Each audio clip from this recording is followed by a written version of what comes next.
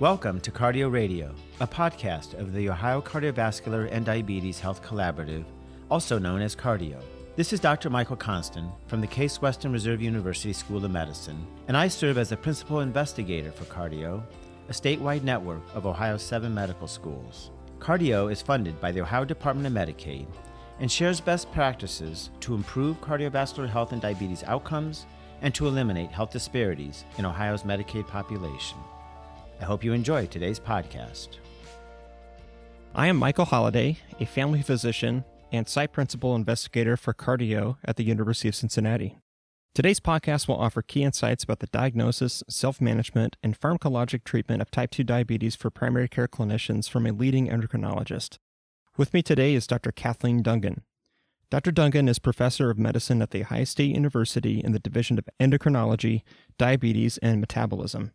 She serves as the Division Associate Director of Clinical Services and the Director of Endocrine Clinical Trials and oversees the inpatient diabetes program. Her research focuses on diabetes clinical trials and ranges from quality improvement, pharmaceutical, and device interventions in the inpatient and outpatient settings. Dr. Dungan is also the site co-principal investigator for Cardio at The Ohio State University. Dr. Dungan is also the site co-principal investigator for Cardio at The Ohio University. As a primary care physician who takes care of patients with diabetes, I'm excited to pick Dr. Dungan's brain. I was inspired to have this conversation after reading a review article by 2 nephrologists, Neil Page and Glenn Nagami, entitled The Top 10 Things Nephrologists Wish Every Primary Care Physician Knew. In that article, the authors shared what they thought would help primary care providers take better care of their patients with kidney disease. Primary care physicians now treat the majority of patients with type 2 diabetes and often run into some barriers when doing so. Dr. Dungan is dedicated to helping this population and the healthcare professionals who are working hard to care for them. With that in mind, she's going to share some insights that have helped her care for these patients and that she also wished every primary care provider knew. Dr. Dungan, welcome. Well, thank you for having me. I'm glad to be here. So let's start at the beginning. What do you wish primary care providers knew about diagnosing diabetes? Well, it's important to get the diagnosis right because everything flows from the correct diagnosis, right? Not everyone has type 2 diabetes who's diagnosed as an adult. So the first thing I look for is, could this person possibly have type 1 diabetes? I have diagnosed type 1 diabetes in people as old as 80. So it doesn't mean that just because you're not a kid or you don't have DKA that you couldn't possibly have type 1. So look for things like lean body habitus, autoimmune disorders. Look for an absence of family history. It's not always the case, but oftentimes type 1 has no family history, whereas type 2 has a lot. When I'm in doubt, I'm going to go ahead and order the C-peptide and glucose in a fasting situation. I'm going to order autoantibodies. Sometimes you find yourself in a situation where someone doesn't quite meet either one. And in that case, you can actually go by the American Diabetes Association, European Association for Study of Diabetes kind of consensus guidelines, which were published recently. And if the C-peptide is less than 0.3, they're recommending, just treat them like type 1 diabetes, which makes a lot of sense. If their C-peptide is above 0.7, then you can treat them as though they're type 2, but just check their C-peptide and glucose periodically. And if they're in that gray zone, then they probably need a basal insulin plus maybe something else, like metformin, GLP-1, whatever else kind of works for them. And keeping in mind also that sulfonylureas might kind of burn out pretty quickly in these patients. And then the second diagnosis that I don't want to miss is someone who has monogenic diabetes. So again, there's another consensus guideline from the ADA and EASD, the European Association, that sort of goes over what kind of criteria you could use. There is an online risk calculator available, but I don't usually go to that.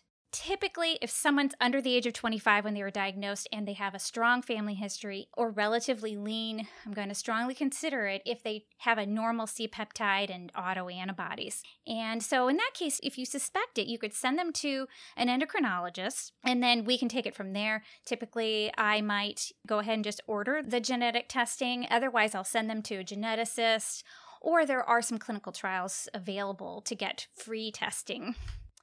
And then the third one is pancreatogenic diabetes, which is generally treated in the same way, I think, kind of based on their C-peptide levels. Oftentimes they need basal bolus insulin, and they can be quite labile in terms of glucose control. So it sounds like when you have a patient who's an adult with diabetes, if they have the typical phenotype, they're overweight, maybe they're able to respond to the traditional therapies that we think of fairly well, it's probably type 2, but we should be thinking about other cases such as the latent autoimmune diabetes of adulthood, or LADA, sometimes called diabetes 1.5. Is that correct? Yes, but technically, Medicare and CMS only recognize type 2 diabetes and type 1 diabetes. There is a diagnosis code for it, but you do have to kind of clarify whether you're treating it as type 1 or type 2. So you probably want to use both diagnosis codes in that case. So you don't have to take a stand with just one. You can put both codes in there. Absolutely. Okay, great. And then in the patient that could have the monogenic diabetes, it sounds like in those patients, there's quite a family history. These are younger patients, like you said, less than 25. And I know the diagnosis can be a little bit complicated. And so in those cases, genetic testing can be helpful. Yeah, because in those cases, sometimes they're exquisitely sensitive to sulfonylureas, and they can be sensitive for many, many years and respond quite well to them. There might be some other, diagnostic tests because they can be associated with other kinds of syndromes, like urogenital disorders or neurocognitive defects, where it's important to kind of flesh that out. And I think this is a great thing to be thinking about, because we don't just refer patients to an endocrinologist when we're not able to manage the patient after a long try of doing it. Sometimes if we're not sure about the diagnosis, that could be a good time to refer as well. Yep, absolutely. Now that we've diagnosed our patient with diabetes, what do you wish every primary care provider knew about assessing glycemic control?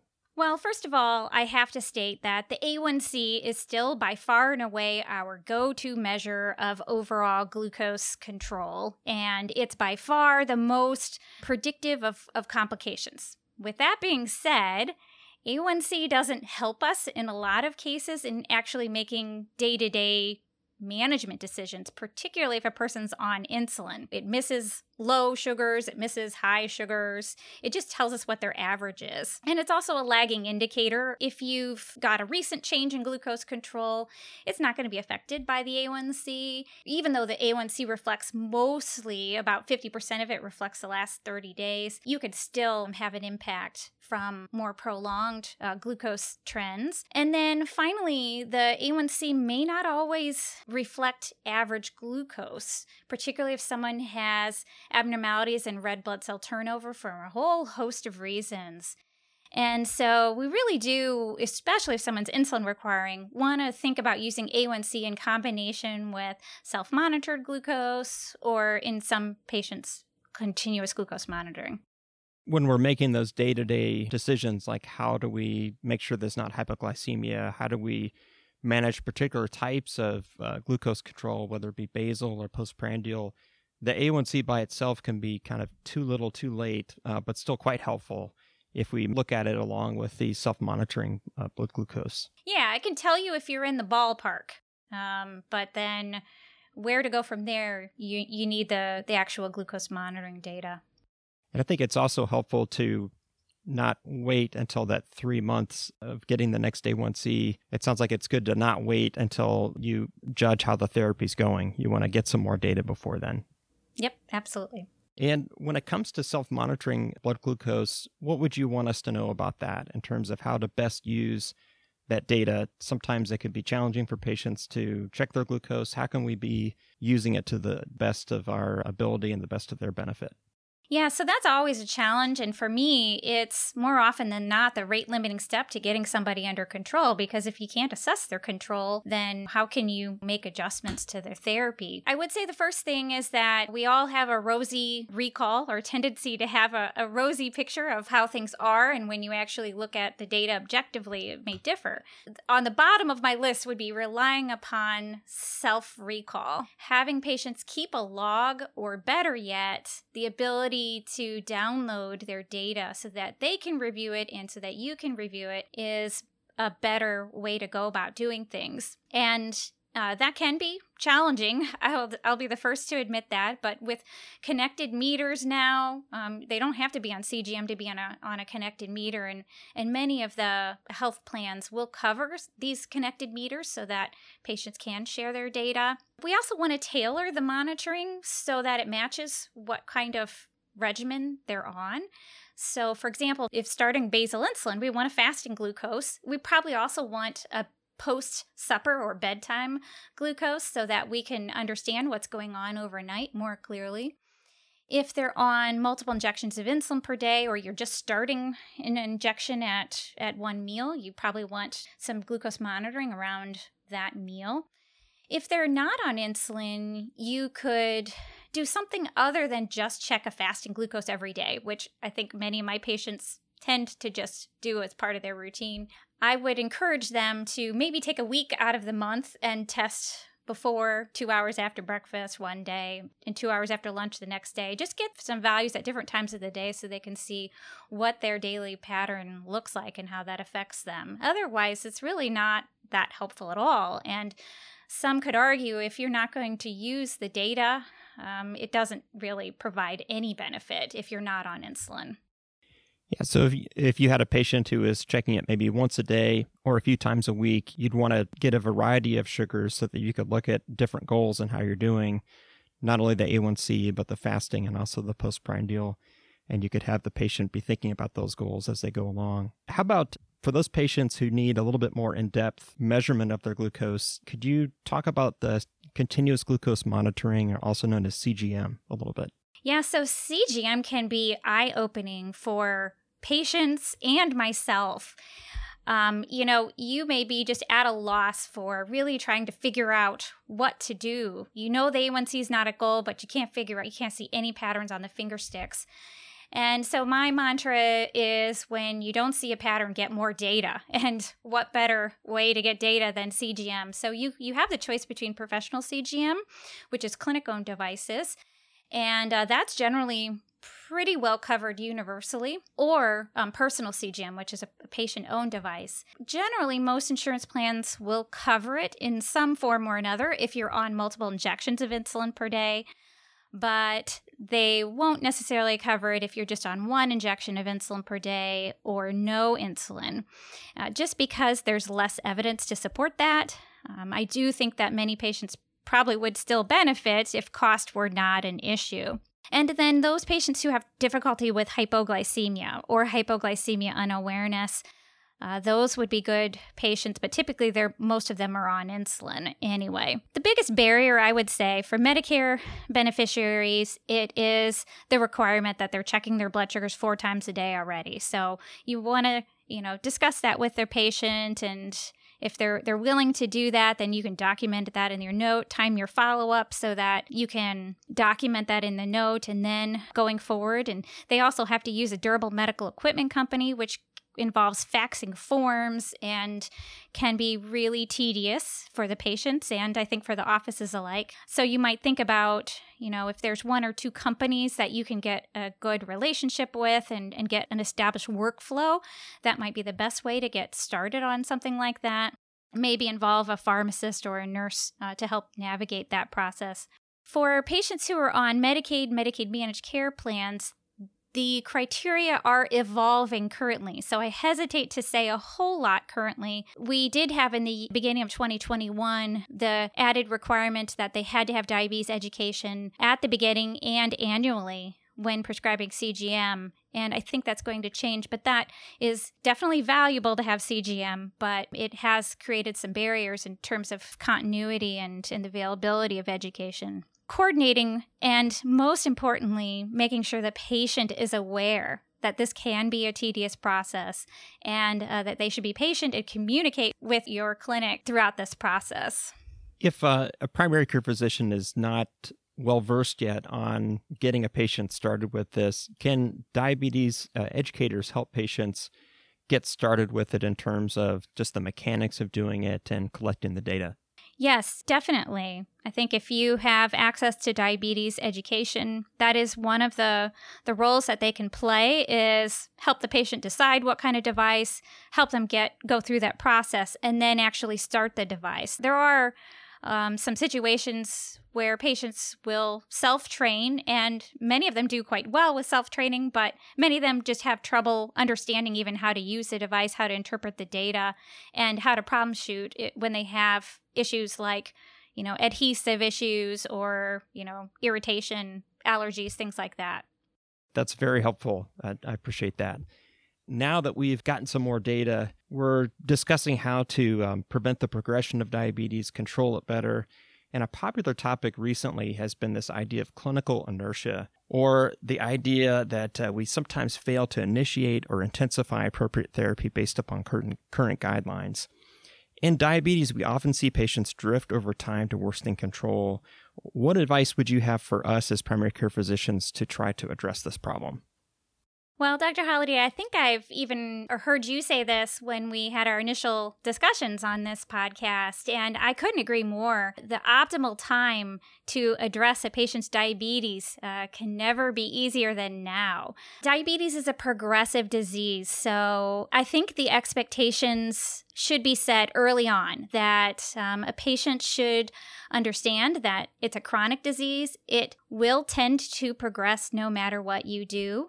So we want to try to avoid, any kind of blame calling or threats with insulin or threats with if you don't do this or do that, this will happen. So that way we don't kind of add to that sense of despair or sense of guilt. But then also recognizing that early on we should be aggressive with treatment because we know that the beta cell does tend to continue to fail, and it becomes more and more challenging to address that as it does continue to fail. This also really kind of provides some motivation to not promise the patient that, if you get your weight under control, that we can take you off of all of your medicine. So the expectation should be that we always want to try to stay ahead of the game.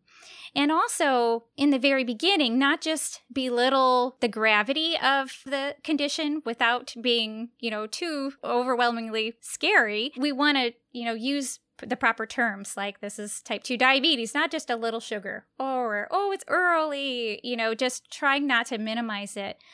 There is good data now that shows that the earlier and more aggressive that we are with new onset of diabetes, the less likely they are to fail therapy. So, for example, if you have someone with newly diagnosed diabetes and you start them on 2-drug therapy, there's a recent study, the Verify trial, that demonstrates that they are less likely to progress to needing a third agent, even if you sequentially add the drugs one after another when they've failed the first drug. So there's something about that early control that helps kind of protect the beta cell. That's a great perspective. It sounds like you're approaching the patient with just the idea of being an advocate for them, and you're wanting to advocate for their best interest, which is to be on the least complicated therapy possible in the future, and that does mean sometimes being a little bit more aggressive now. In addition to some of the things that we prescribe, obviously, patients have a lot of work to do themselves. We call this globally self-management. What pointers would you give primary care physicians when it comes to this? There's so many things that patients could be working on. Where do you think they should start? Well, I think it's important to know where they are right now. And you won't know unless you ask the questions. There are many things that patients do know, and there are also many things that they don't know. Things like people will believe that fruit juice is healthy for you because it's coming from a fruit, when in fact it's probably one of the worst sources of nutrition for a patient with diabetes. So I asked them first off, do you have any kind of sugar-sweetened beverages or juice? And knowing that these are sometimes easiest to kind of peel off from their diet because it doesn't make them feel full. And in some cases where it's excessive, you absolutely cannot get blood sugars under control, nor do you want to be titrating insulin in the setting of a lot of sugar-sweetened beverages. So I look for that kind of low-hanging fruit juice. That is a clever approach, and I can imagine a lot of people are in that situation. I often find patients have been drinking a lot of soda as well, and that's a habit they're having a hard time getting rid of. What are some other issues when it comes to self-management that you would want us to think about? Well, exercise, of course, is important. It's not only heart healthy, it's helpful with weight loss, although by itself doesn't result in a lot of extra weight loss. But a lot of things that patients don't always recognize is that it's a really effective tool for managing hyperglycemia. So let's say you eat something you shouldn't at dinner. What do I do about it? Well, yeah, you could take extra medicine, but you can also just go take a walk. Even if it's a 10 or 15 walk, often that's enough just to get the glucose under control. Another one is snacking. So there's a lot of, I think, misconceptions. I'm not sure entirely where patients get this, but they feel like, or they're told that they need to have snacks in between meals and at bedtime. That may have been true with old therapies, some of those types of insulins that we had that really weren't as physiologic. But in today's day and age, they just add calories. And so just to have a snack for the sake of having a snack really shouldn't be necessary with the kinds of therapies that we have today. And so I would encourage patients, particularly that bedtime snack, to be very careful that we're not titrating the basal insulin in the setting of eating, snacks. And then the last item I'll throw out there is sleep. So patients with type 2 diabetes have a lot of comorbidities. They might not sleep well for a variety of reasons, but sleep apnea is one of the most common underdiagnosed conditions. We know that patients who have sleep apnea and other sleep disorders, they're commonly occurring together, and they can lead to reduced quality of life. They're associated with higher glucose levels, but we don't really know if you fix the sleep apnea, whether that really impacts glucose control. So there's still more to learn about this, but important nonetheless. That's excellent. Thank you.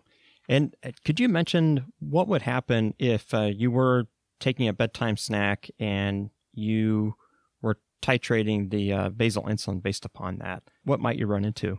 Well, I worry that the instant that a patient does not have a snack, or even during the daytime, let's say they're more active or they have one of their meals later than they should, their basal dose is going to be higher than their true basal needs, and they're at risk for hypoglycemia.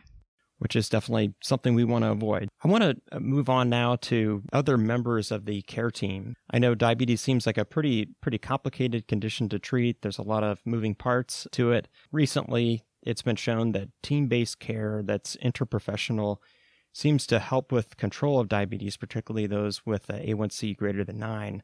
What would you want primary care physicians to know about your perspective on team-based care? Well, I don't think this should be too much of a surprise to you, Dr. Holliday, but just the same as we couldn't just throw you in the middle of a field somewhere and expect that you can provide the best medicine that you can. You can't just throw an endocrinologist at a patient and expect them to get the absolute best care that is possible. So a team is so critical. I couldn't do it by myself. And when I say team, I mean every single person on the team. So from the person who's scheduling the patient to the advanced practice providers, the nurses, the medical assistants. At least in my clinic, they are all sort of mini specialists in their own right because they know the needs of the individual patients that we're working with. And I think that's, maybe a challenge for some, patients to really thinking of, their physician as sort of their sole source of care. But I definitely couldn't do it without the team. And I think it's really impossible, in any sphere to be able to do that because there just aren't enough diabetes specialists out there.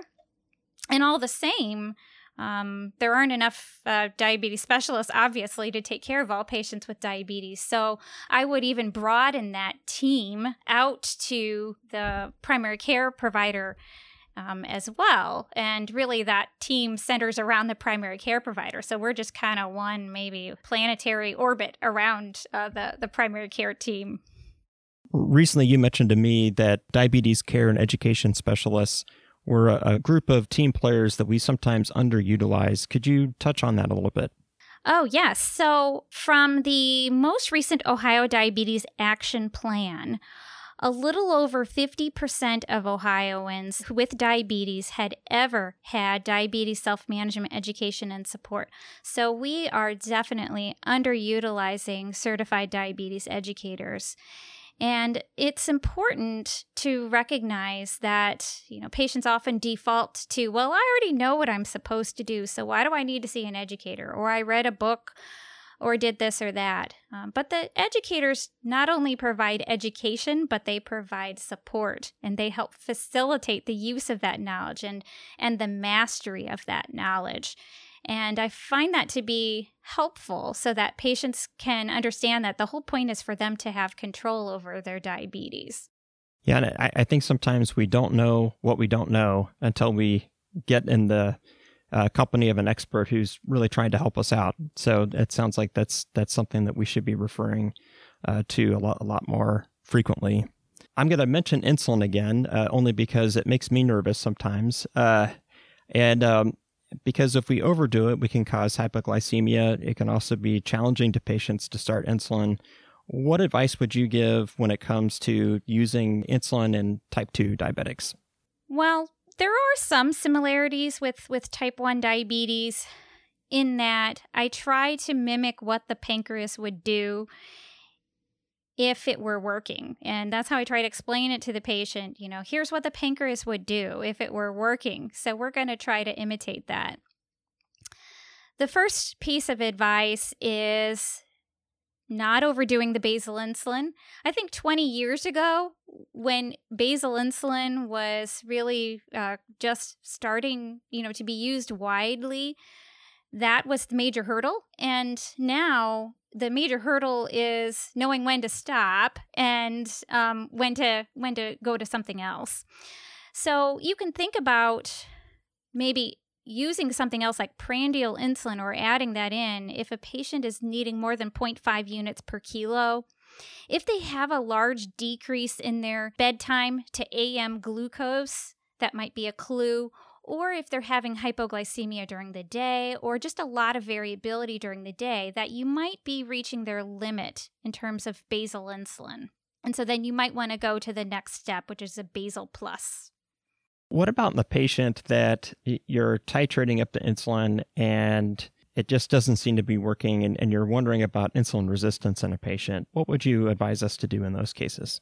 Yeah, so that really can be quite a challenge. Once you've got the basal insulin where you're really thinking you're reaching some of those limits, you'll start prandial insulin. Instead of sliding scale, which we tend to kind of default or are thinking on, it's best to really start thinking about prandial insulin. So sliding scale is reactive rather than proactive, and it's actually complicated. So, a patient has to actually look on a chart and be able to have some level of numeracy and health literacy to be able to do that. Whereas if you just start with a fixed dose, so the American Diabetes Association recommends 4 units, or you can take 10% of their basal dose, and then adjust it according to their post-meal glucose. And if you start with just the largest meal of the day and just focus on titrating that one dose, you can get an additional 50% of patients to goal. And of course, the other half will need further dose intensification. And so that's the first thing that you can address is once they're really kind of getting up to big doses of basal insulin. And from there, I start thinking about using non-insulin therapies or optimizing those non-insulin therapies. Did they somehow come off of metformin because, well, it stopped working and we're starting insulin? Let's revisit that because that can help patients become more sensitive. GLP-1 receptor agonists should have been started before basal insulin in most cases, but if not, you can definitely add that on and get better results. Other therapies like SGLT2 inhibitors and DPP4 inhibitors can help insulin work a little bit better as well, and so you could consider those. At the large doses, say like 60 units of basal insulin a day, I will switch patients over to a more concentrated basal like Glargine U300, which is otherwise known as the brand name Toujeo, or Degludec U200, which is otherwise known as Tresiba. These allow you to give basal insulin once a day instead of twice a day. It's just that opportunity to not miss an injection by limiting the number of injections that they have to take. And it's better absorbed. Lispro, same thing, is available in a U200 formulation, so it has the same exact pharmacodynamic properties as U100, and so it's just better absorbed, and so it makes sense to switch patients over. And then I don't really think about U500 until patients are needing 250 or 300 units per day, but U500 needs to be dosed about 30 minutes before meals. So patients have to be aware of that and have to be kind of willing to adjust their lifestyle and their schedules to accommodate that. And oftentimes we have to use bigger doses in the mornings and at lunch than we do at supper, depending on their meal sizes and glucose levels, because it has a really long tail. So it can last, easily 6 to 10 hours, which is longer than your analogs like Lispro, Aspart, Glulisine. Well, this has been an incredible discussion. I really appreciate your help. I know I feel a little bit more comfortable taking care of patients with diabetes now. I'll think twice before calling everyone a patient with type 2 diabetes, because there could be something else going on. And I'm thinking a lot differently about how to utilize medications that could be more effective, and also not doing this alone. And I know I'd certainly be referring to someone like you if my patient needed U500. It's absolutely my pleasure.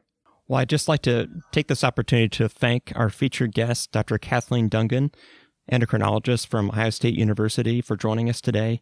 And a special thank you to you, our listeners, for tuning in to Cardio Radio. This concludes today's podcast. Be sure to visit cardio.org to learn more about the Ohio Cardiovascular and Diabetes Health Collaborative.